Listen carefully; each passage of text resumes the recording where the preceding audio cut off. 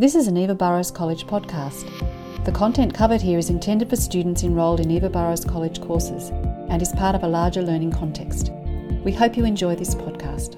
Hi, today I would like to talk about demand avoidance. Demand avoidance is a behavioural trait that all of us can demonstrate.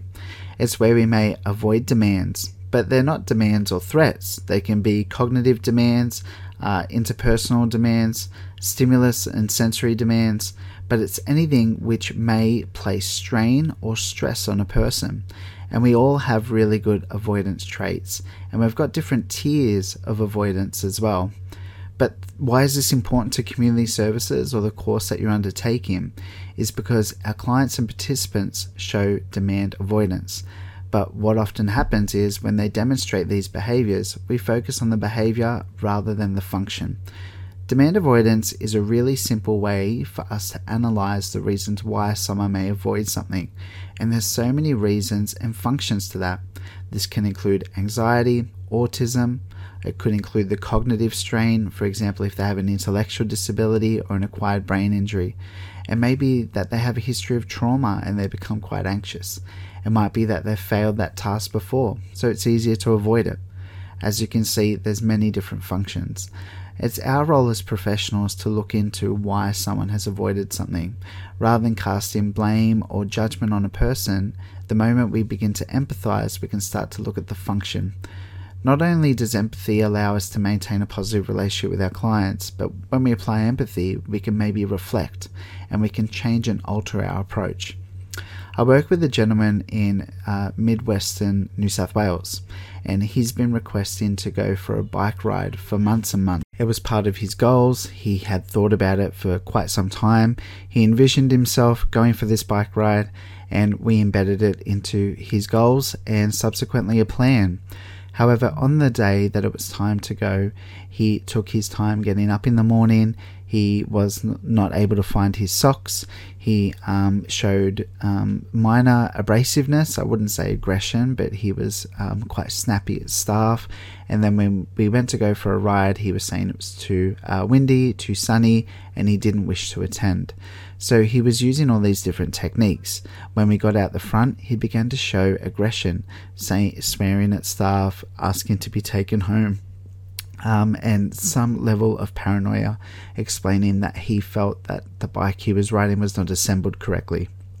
Now, if we think of the iceberg analogy, which we're probably all familiar with, that you can see what's above the water with an iceberg, but you can't see what's underneath it. So above the iceberg, we could see all of these behaviors: abrasiveness, aggression, procrastination, stalling, snappiness. He was also showing some physiology symptoms as well, such as rubbing his hands, grinding his teeth. He had dilated pupils. But then underneath the water was demand avoidance. He found the task quite overwhelming. He hadn't done it before. There was a fear that he might fall over.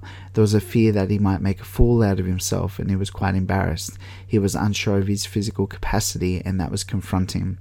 And this is where functional behavior analysis is so important, because now that we know the reasons for that demand avoidance and we empathize with that, we can reduce those elements that was preventing him from going on that bike ride, and we focus on those areas. Another example, likely related to your course, is if you're working with someone who might have a drug or alcohol addiction or dependency, and you arrange for them to speak with a counsellor, and they cancel their first few appointments, and you contact them and they say, well, I couldn't go because public transport wasn't running.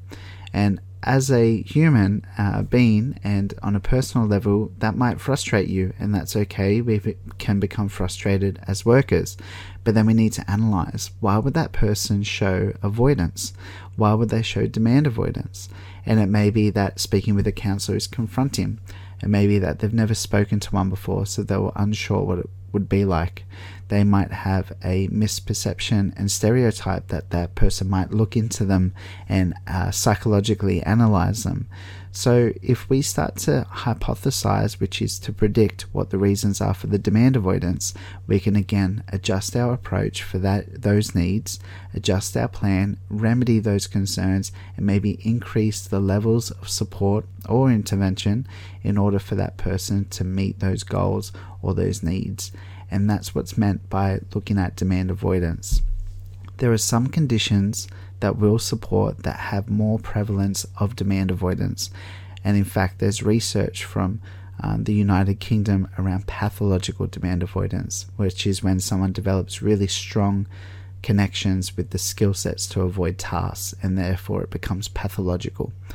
Some of these conditions that can develop common demand avoidance can be acquired brain injury, intellectual disability, post-traumatic stress disorder, and autism. That's just to name a few. But these are all conditions where it may be easier to develop a strong skill set to avoid demands than it is for them to do a demand or request that their brain actually can't do, or that they find so psychologically and emotionally overwhelming that they can't complete that task. And that's what's meant by demand avoidance. Now, what is the takeaway of this podcast? We need to consider, why is someone avoiding completing something? What can I do to adjust my working style? How can I accommodate and meet the needs that would make someone avoid a demand or a request? What are the predisposing factors in that person that can lead them to avoid a demand or a request? This is all part of professional growth. It's all part of really clear analytics and how we adjust and continually improve the supports that we provide. Thanks again for listening.